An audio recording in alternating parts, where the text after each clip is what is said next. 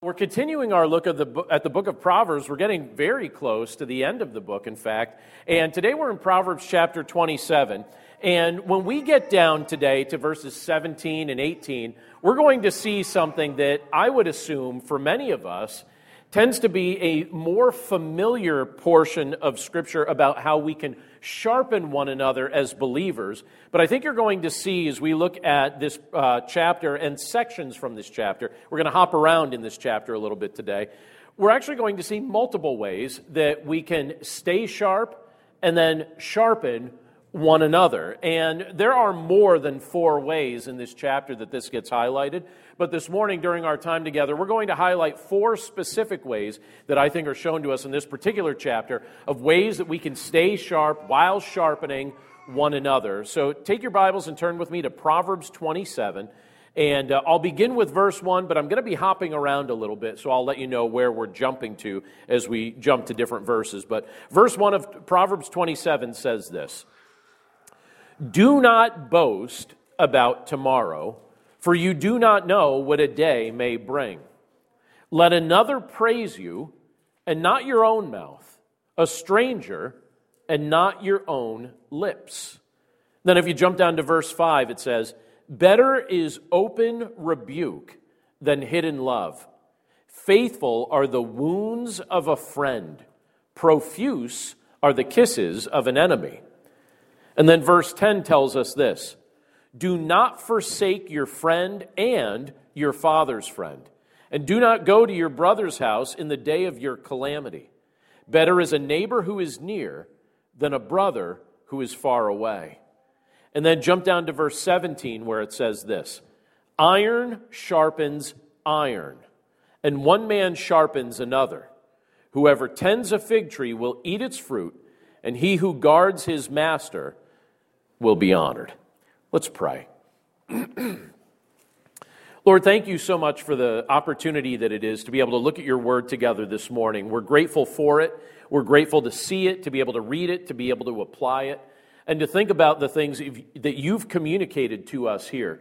We know, Lord, that this is a gift, and this is a real treasure that we have the opportunity to be able to think about these things. And so, Lord, we pray that you'd help our minds and our hearts to be ready to receive what your word states today, and that you'd show us as we discuss what your word reveals how to apply these things to our lives and actually live these out on a day-to-day basis. So, Lord, we thank you for your word, and we thank you for the privilege that it is to be able to look at it together now. And we pray this all in Jesus' name. Amen. So, one of the things that has become very clear to me over the course of my life is that the quality of my life is directly impacted by those I surround myself with. Would you say that that's something that you've noticed about yourself as well? The quality of your life, it really is directly impacted by the nature of the relationships you surround yourself with. So there are people in my life, and I can think of very specific people that fall into this category, many of which are in this building right now, that I can point to that have sharpened me in very helpful ways over the course of years. People in my life from growing up, people in my family, people in this room that have sharpened me in very, very helpful ways. And then there are others, when I think about the course of my life and just people I've known throughout my days, there are people that I've also had the privilege to know that seem to have a dulling effect, if I'm honest with you. There are people in my life that seem to have a dulling effect, and I can even take that one step further. There are some people that I love and I care about, but almost seem to have a depressive effect if I allow it in my life. And so maybe you have noticed that as well. The quality of our life is directly impacted by those we interact with. Now, at this season of my life, I'll tell you one of my goals. This is something I actually try and be rather intentional about, and maybe some of you are finding yourself doing more and more of this over time as well. But one of my goals is to surround myself intentionally with people who sharpen me spiritually and who sharpen me emotionally and who sharpen me relationally. There are people that I want to surround myself with that sharpen me in each of those areas. And so I want to be making intentional investments in those areas in my life. I know that the people that I invite into my life also have that opportunity. But I also want that investment to be mutual. I don't want to just be a taker in those categories. I want to be one of those people who actually gives mutual benefit. If somebody is investing in my life, I want to be the type of person that's mutually investing in their life as well. So as others sharpen me, I want to reciprocate that blessing. I want to be active in trying to sharpen others. Now, Proverbs 27, which we just read some sections of just a moment ago, and I'd encourage you, if you get the opportunity, to read through the entire chapter because there's lots of helpful content there. But we're just focusing on the 4 sections that I read for us just a moment ago. This chapter, Proverbs 27, is a very helpful chapter for many reasons, including the fact that I think it demonstrates at least 4 ways that we can stay sharp while sharpening others. And one of the things that it brings up right away, I think, is particularly helpful. And when you look at the first 2 verses, it teaches us that we should be people who boast about God's sovereignty and providence, as opposed to boasting about lesser things. Look at the things it teaches us not to boast about. Let me reread these for us. It says in verse 1, it says, "Do not boast about tomorrow, for you do not know what a day may bring. Let another praise you, and not your own mouth, a stranger, and not your own lips." Now, let's pause there for just a second. The older I get, the less likely I am to take the liberty to make definitive predictions about the future.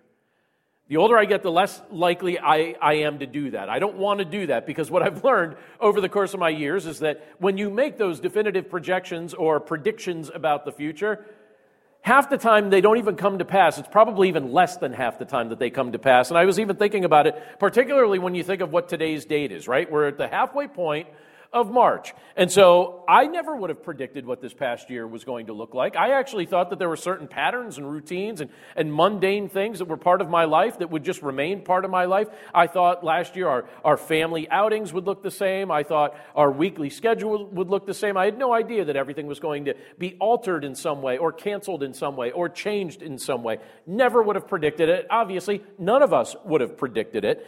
And looking forward, the truth is, even though I'm optimistic about a variety of things, I have no idea what the future holds. I have no idea what this next year is going to look like. I don't even know what the rest of today is going to look like or the rest of this week is going to look like, although I do hope that during the course of the rest of this week that whatever remaining pieces of snow are still on the ground melt. That will bring me lots of happiness. I notice we have one parking spot that still has snow out there. You notice that? I'm like, come on. Why do you have to hang on, right? Just one. Next week, no snow. Although, now that I said that, am I boasting about tomorrow? Am I making a prediction about the future? But it's interesting because even the things that we think are mundane or even the things that we think are inconsequential can look very different. Or maybe they don't happen at all. So why boast about the things we have no capacity to predict, right? And that's kind of what Solomon's getting at here. Solomon's teaching us not to be the kind of people who are boastful.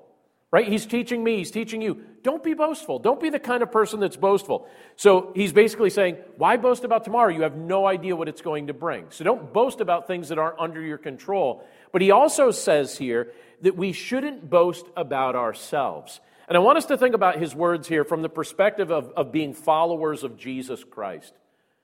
Why, as a follower of Christ, should we not boast about ourselves? I think it's obvious why we shouldn't boast about tomorrow, because we have no control over it. But why shouldn't we boast about ourselves? Well, when you think about it, do unhealthy pride or unhealthy conceit reflect the heart of Christ? Of course they don't. So if we want to reflect the heart of Christ, we don't want to be people who spend time boasting about ourselves or boasting about things that we have no control over. Rather, if we're going to boast about anything, the most useful thing we could boast about is something that matters, meaning God's sovereignty or God's providence. We have no control about tomorrow or over tomorrow, so why boast about tomorrow? But we do know the one who is sovereign over all tomorrows. And since he is sovereign over all tomorrows, I'm going to boast about him. I'm not going to boast about me. I'm not going to boast about my predictions. I'm going to look at what he has said or what he has revealed about himself, because his hand is providentially on the history of humanity. And Scripture makes it very clear that he's working all things together for the good of those who love him. He's working all things together for the good of those who know him. He's steering human history. He's steering it all toward the day when we will all bow the knee before him and we will confess that Jesus Christ is Lord.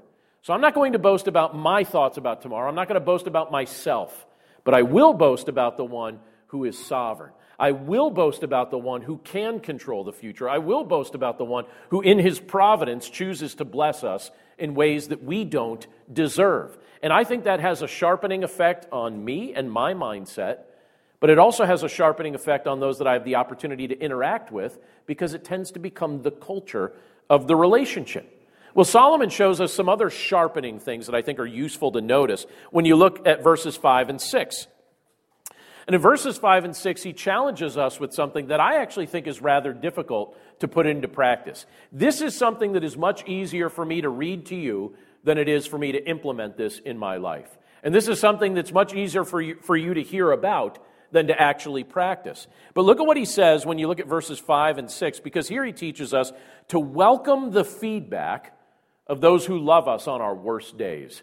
Now, why am I phrasing it like that? Welcome the feedback of those who love us on our worst days. He says it like this. He says it in verse 5 and 6. He says, better is open rebuke than hidden love. Faithful are the wounds of a friend. Profuse are the kisses of an enemy. Think about his statements there for just a second. Now, I'll tell you this. Growing up, I had a variety of hobbies. I don't know if some of you have hobbies now or if you had some hobbies growing up that were different. I had a variety of hobbies. One of my hobbies was I enjoyed writing. And sometimes I would write things that you could say is like a nonfiction article or a teaching piece or something that if my writing at the time was good enough, you'd say like, all right, that's the type of thing that you would put as a section in a book or something like that. Sometimes I would write like that. But most often during that season of my life, you know what I would write? Music. I would write songs. That's what I used to write all the time. I would lose track of time as I was writing songs. And I would write song after song after song, and I loved it. And here's the danger that you run into when you try and put something together that's creative. Because you're excited about it, and as soon as you're excited about it, you want to show somebody the thing that you've created. The Lord blessed me with 2 younger sisters who were my audience for everything that I ever put together. Or my guinea pigs, or my test subjects, whatever you want to call them. Right now, if they're joining us on the live stream, they're probably rolling their eyes, thinking of specific examples. But I would take that content, I would take those song lyrics, and I would share that with them, and then I would wait for their feedback. And half the time, you know what their feedback was like? And I was like, come on, like, this is still, I'm still excited about this, right? So it can be hard when you put yourself out there, right, in any way, whether it be creatively or whether it just be in day-to-day living life, it can be hard when you put something out there because you don't know the response you're going to get. You have no idea. It's hard at times to receive feedback, but feedback and critique, it's actually something we all need in a variety of areas. If you're good at your job, part of what factored into you getting good at what you do is because somewhere along the way probably gave you feedback. Either you got feedback from the customers you serve, or you got feedback from the people that mentored you in your role, or you got feedback in other ways. But the truth is, feedback, critique, we all need it, but I don't think it's something that we automatically want to hear. And here's why I'll say it, that I think that that's true. I don't think these verses would be in the Bible if this was something we were automatic about. I think if I automatically welcomed feedback, I don't know that the Lord would bother to have inspired this to be written down, because I'd automatically be doing it. This is the type of thing that the Lord puts in Scripture, I think, to challenge us in ways that sometimes can make us uncomfortable because we don't want to go in that direction, but we desperately need to go in that direction. So it can be especially difficult to receive critique when you are regularly on the receiving end of unhelpful criticism. So maybe your day-to-day life involves a lot of unhelpful criticism. Well, sometimes it can be hard to discern. Am I receiving unhelpful criticism right now, or am I receiving helpful critique or helpful feedback? I know that that's something I have, like if I'm honest with you, that's sometimes I have to take a moment and kind of process it. And I think that that's why certainly it's valuable to evaluate the feedback that we receive and think about the source or the motivation maybe for why it's being shared. But think about this. There's two different ways that feedback is received, or two different ways that it's given. And I think it's far different to receive critique from those who love you on your worst days, right? So think about those people. It's far different to receive critique from those who love you on your worst days than it is to receive unfair criticism from those who despise you on your best days. And so you want to think about that. Is this the type of person who despises me on my best days? Or is this the type of person who loves me on my worst days? And if someone still loves you on your worst days, that's a good source of critique right there. That's a good source of honest feedback. Those are the kind of wounds of a friend that I think Solomon is talking about here. And it can be very helpful in a lot of ways. And so Solomon teaches us here that the verbal wounds of a friend can be trusted. We can trust those words. Even though they may initially sting, we can still trust the verbal wounds of a friend. Their words are meant to sharpen us. As believers in Jesus Christ, those words are actually meant to enable us to grow in our walk with Christ, to sharpen our walk with Christ. The input that you and I receive from other believers, it's actually a gift that the Holy Spirit makes use of to help us grow in our sanctification. When you think about feedback, when you think about critique from those who genuinely love you, that can aid you as you seek to walk in holiness, as you seek to grow in sanctification. It can be a tool that the Holy Spirit uses to help you grow exponentially. So be open to the kind of help that He's providing to you from those who genuinely love you. But sometimes it works on the other way, or sometimes it looks a little different when people receive critique or criticism. In fact, not very long ago, less than a month ago, if I'm honest with you, a friend of mine, someone I've known really most of my life, decided to make a really bad decision, a terrible decision. And several of us that are close to him thought, is anyone going to say anything? Like, do we say anything? Because, sometimes it's awkward, even though somebody needs to say something. You're thinking, like, does anybody say anything? Like, what is his response going to be? And so a couple of us said something, hoping to be helpful. It was really kind of a dangerous decision. And you know what his response was? This is almost an exact quote.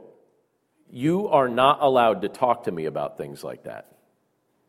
You are not allowed to talk to me about things like that. That's what he said. You are not allowed to talk to me about things like that. And ironically, it was the thing that he most needed somebody to talk to him about. But he shut down to it. So he made his decision. Now he experiences the consequences, and it's unfortunate. But I was thinking about that because I always think it's way easier to point out somebody else's faults than to look at our own. And I was wondering, as I was thinking about these verses and thinking about that recent experience, how often does our relationship with the Lord take on the same flavor as that conversation? Meaning, how many times in your life or how many times in my life has the Lord attempted to speak to us? And the response we gave to Him was pretty similar to that response, basically saying, you know what, Lord, you're not allowed to talk to me about things like that. It makes me wonder how many times in my life I've done that, where I've just kind of shut out the voice of God because He was talking to me about something I didn't want to hear about.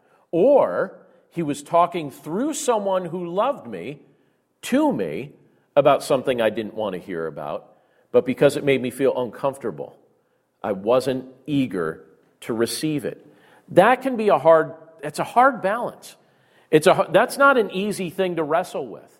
It's something that we really need the Lord to foster a sense of humility in our hearts for us to actually excel at, because naturally speaking, our pride gets in the way of being able to hear the kind of feedback that we need to hear. So I don't want to live my life looking at those that love me and saying, hey, you know what? You're not allowed to talk to me about that. You're not allowed to talk to me about that. You're not allowed to talk to me about that. I don't want that to be the pattern of my life. And I certainly don't want that to be the pattern in my relationship with the Lord. But keep in mind, frequently the Lord uses other people to communicate His message to us. So sometimes when we're ignoring the counsel of those who love us, we're actually ignoring the voice of God as He's speaking through them.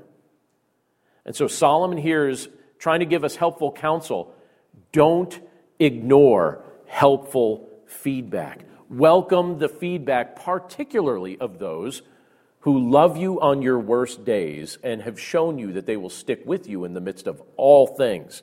And in a very related way, look at how the scripture transitions when we get into verse 10 with all of that in mind. Because in verse 10, I actually think we're being encouraged to model the loyalty of Jesus. In your relationships and my relationships, I think we're encouraged to model the loyalty of Jesus. But look at how it's phrased in verse 10. It says, "Do not forsake your friend and your father's friend, and do not go to your brother's house in the day of your calamity. Better is a neighbor who is near than a brother who is far away." So, it's no accident that you know the people that you know right now. And what I mean by that is this: the relationships that the Lord's blessed you with are intentional. These are not accidental relationships. The people that you know are in your life on purpose.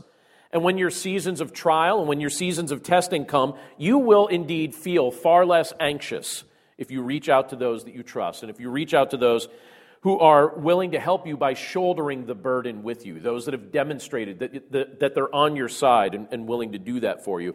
And that's something that the Lord's been making very clear to me during this season of life in particular, that I need to look to those people that have modeled the loyalty of Jesus to me and give them opportunity to share burdens that I'm feeling and trials or tests that I'm going through at different seasons of my life. It helps navigate those seasons more clearly. And it also becomes clear over time that, yes, there are people in your life that are loyal and show you the loyalty of Jesus, but there are also people in your life who will only be there for a short period of time. I've heard it said that we have lifelong friends, and then we have some 5-minute friends. We got lifelong friends, we got some 5-minute friends. Well, based on what Solomon teaches in this particular portion of Scripture, I actually think it would be wise for us to try not to be in the 5-minute friend category. To not let that become the pattern of what our relationships look like or our friendships look like. And here you look at what Solomon says. He's basically teaching us not to forsake our friends. And I also like the way he says it here. He says, "Do not forsake your friend and your father's friend." Right? Do not forsake your friend and your father's friend. So he's teaching us not to forsake our friends. He's also teaching us not to forsake friends of our family. Right? You have family friends. Don't forsake your father's friend either. In this passage, what he's doing is he's expressing loyalty. He's expressing faithfulness and what it looks like.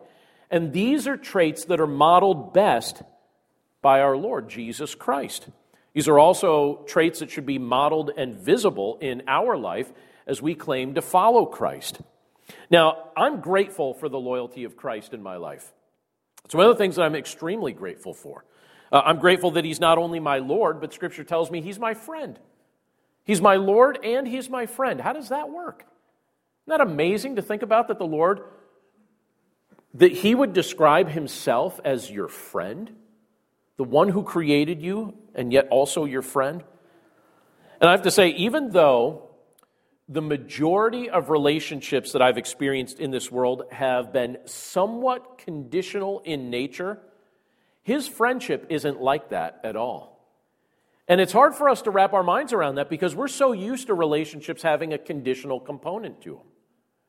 You know, when you think about some of the people that have been in your life, particularly some of those 5-minute friends, why were they your friend for that 5-minute period of time? Sometimes it was because you offered something to them that they needed, and then as soon as they got it, they're like, "Hey, thanks. Bye." Right? It's like, "Hey, wait a second. Oh, no, bye. I'm done. I got what I need from you." Do you ever have that moment where you're like, "I feel so used"? Do you ever have friendships like that? That's the worst. I mean, do we even call that a friendship? But it happens, right? And I think because we've been burned like that, I've been burned that way, I'm sure you've been burned that way, I think sometimes it's hard for us to wrestle with the thought of our Lord being so loyal to us because life is filled with so many 5-minute friends, so many conditional relationships, people that love us as long as they can get something from us, but the second you take that something away, that friendship seems to go away as well. Well, the Lord's friendship isn't like that at all. He sees you, he sees me on our best days, he sees us on our worst days, and he's not ashamed to call us his brother. He's not ashamed to call us his friend. One of my favorite portions of Scripture is from Hebrews chapter 2. I want to read it for us. It encourages me every time I read it. And I love what it says. It says, in Hebrews 2, verse 11, it says, "For he who sanctifies and those who are sanctified all have one source. That is why he is not ashamed to call them brothers." The fact that the Lord would look at you and he would look at me and he would say, "I'm not ashamed to call you brother. I'm not ashamed to call you brother." That's the nature of our relationship with the Lord. If we genuinely have faith in Jesus Christ, he is not ashamed to call you brother, to call you family, to call you deepest level friend.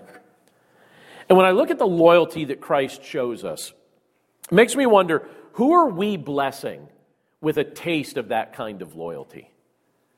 Who gets to be blessed with it? I mean, we get to be blessed with it because Jesus gives it to us. But the people he's placed in our life are there very intentionally. And I think we have the opportunity to bless them with that same kind of sense, to show them we're not 5-minute friends. That we could demonstrate the kind of loyalty that Christ has demonstrated to us. Who in your life would say that they are convinced that you will still love them and care for them, that they're still your brother, that they're still your sister, even on their worst days? I always find it interesting when, sometimes do you ever feel like the Lord's setting you up for something? Do you ever feel like he's doing that? You're like, "Lord, this is a total setup. This is a total setup." So, obviously, I've known all week that I was going to be preaching on this, right? This wasn't a mystery. I knew that this week I was preaching on Proverbs 27, so not a mystery.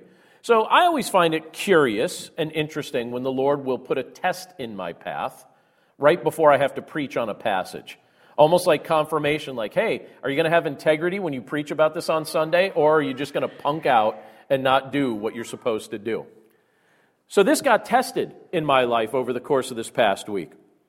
This idea of receiving loyalty from Christ and then showing that loyalty to somebody else. Well, I had the privilege to show that to somebody over the course of this past week. So here's something cool that's happening in my life. Some of you know about this and some of you don't. So I had the opportunity over the course of this past year to write a book. Now, those of you that know me well know that I've been writing books for a long time. But this one's different. This one got picked up by a major publisher. And so that major publisher is going to be putting on like a full court press on plugging this book at the end of May. And one of the things that they said to me, they gave me a list of things to do. After the book went through editing and everything else, they said, all right, here's what you have to do. The next thing we need you to do is to reach out to other authors and ask them if they would consider endorsing your book, because that helps with social credibility. And I said, okay, I'll reach out to other authors. I know some other authers, but some I don't.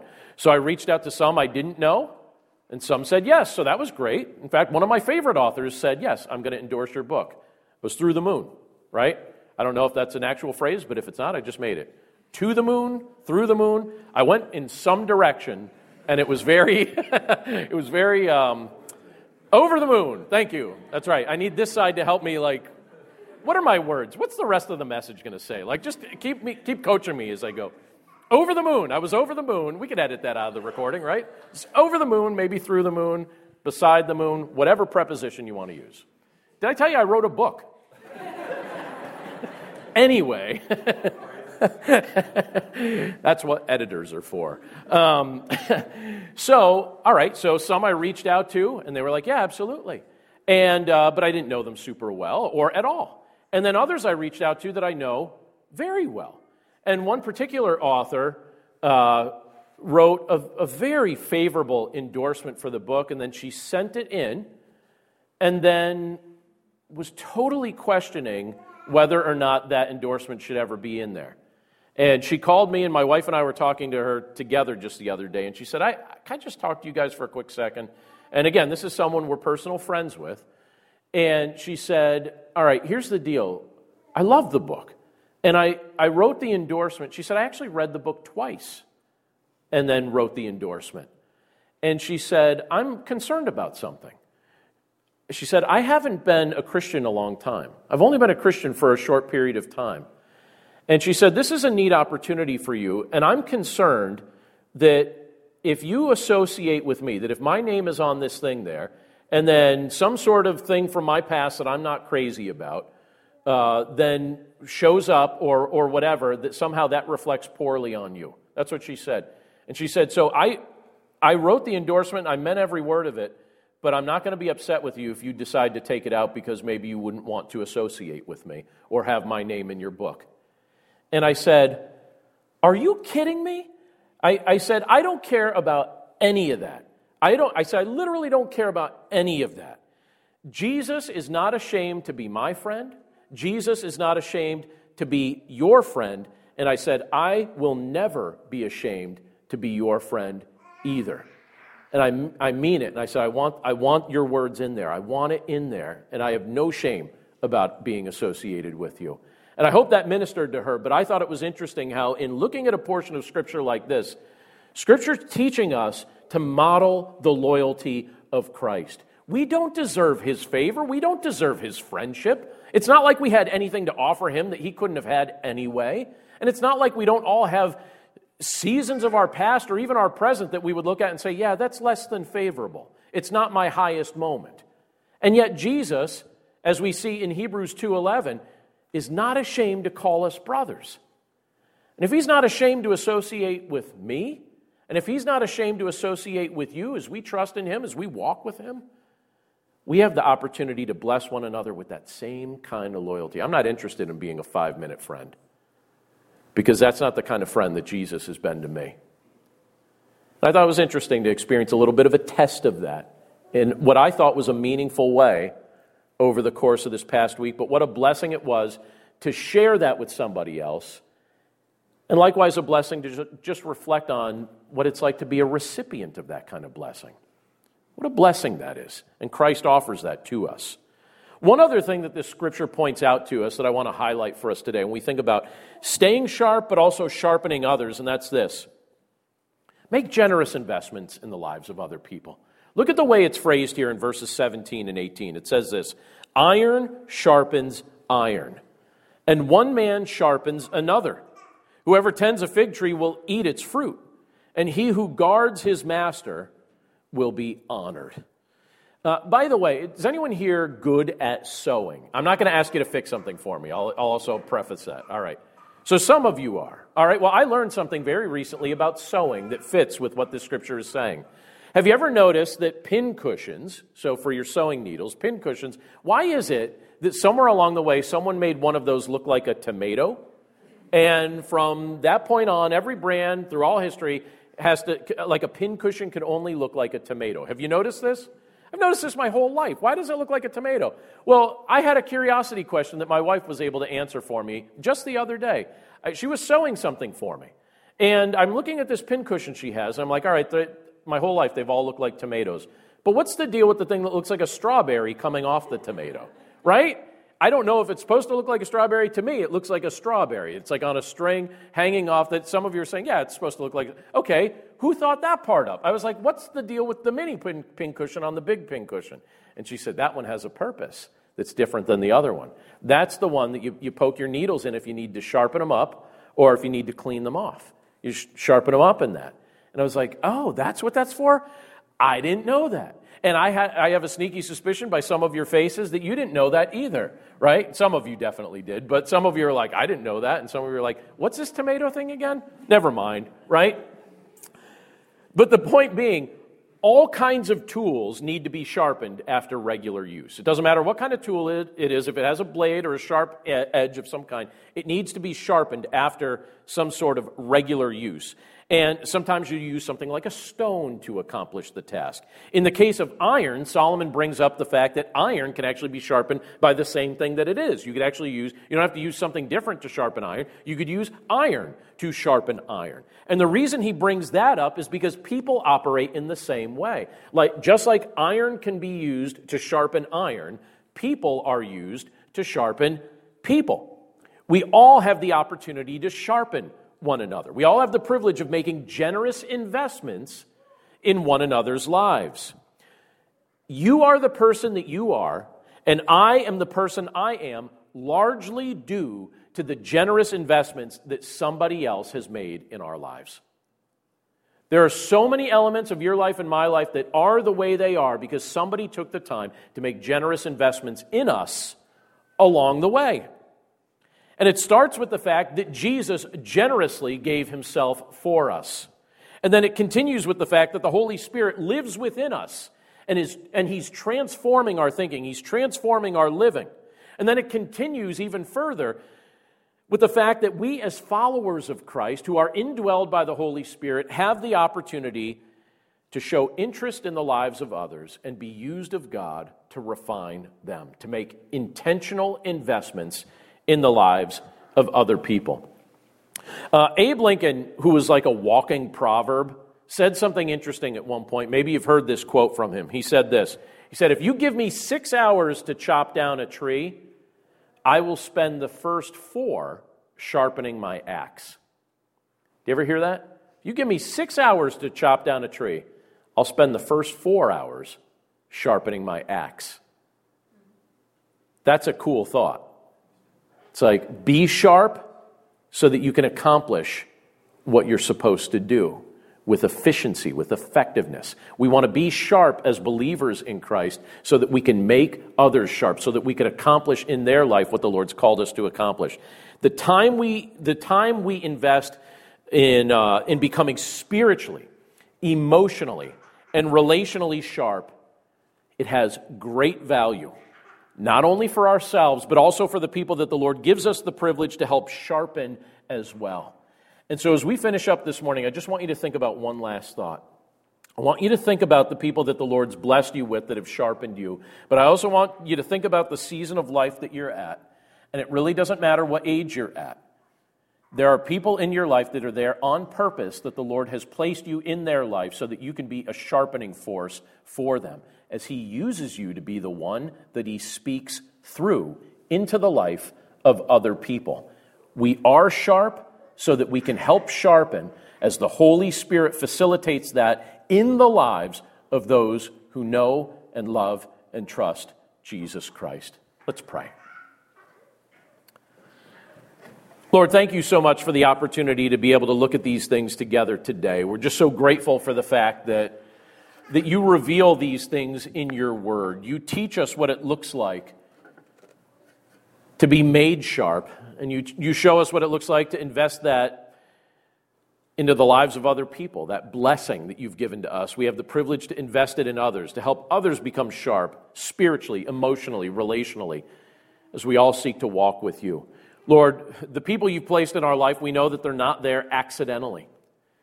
Our children, our grandchildren, our friends, our neighbors, our co-workers, our brothers and sisters in Christ, our church family, these are not people that we know by accident. And so, Lord, we pray that we would continue to make those intentional investments, but that we would also yield ourselves over to you completely. That we would yield ourselves over to the direction of your Spirit. That we would listen to your counsel. That we wouldn't fight against you, that we wouldn't ignore your voice. And we pray, Lord, that by your grace that we would ultimately grow to the level of maturity that you desire that we grow to. Lord, we know that that's not something that we can even grow to alone. We know that we need others pouring into our lives for that to even be the case.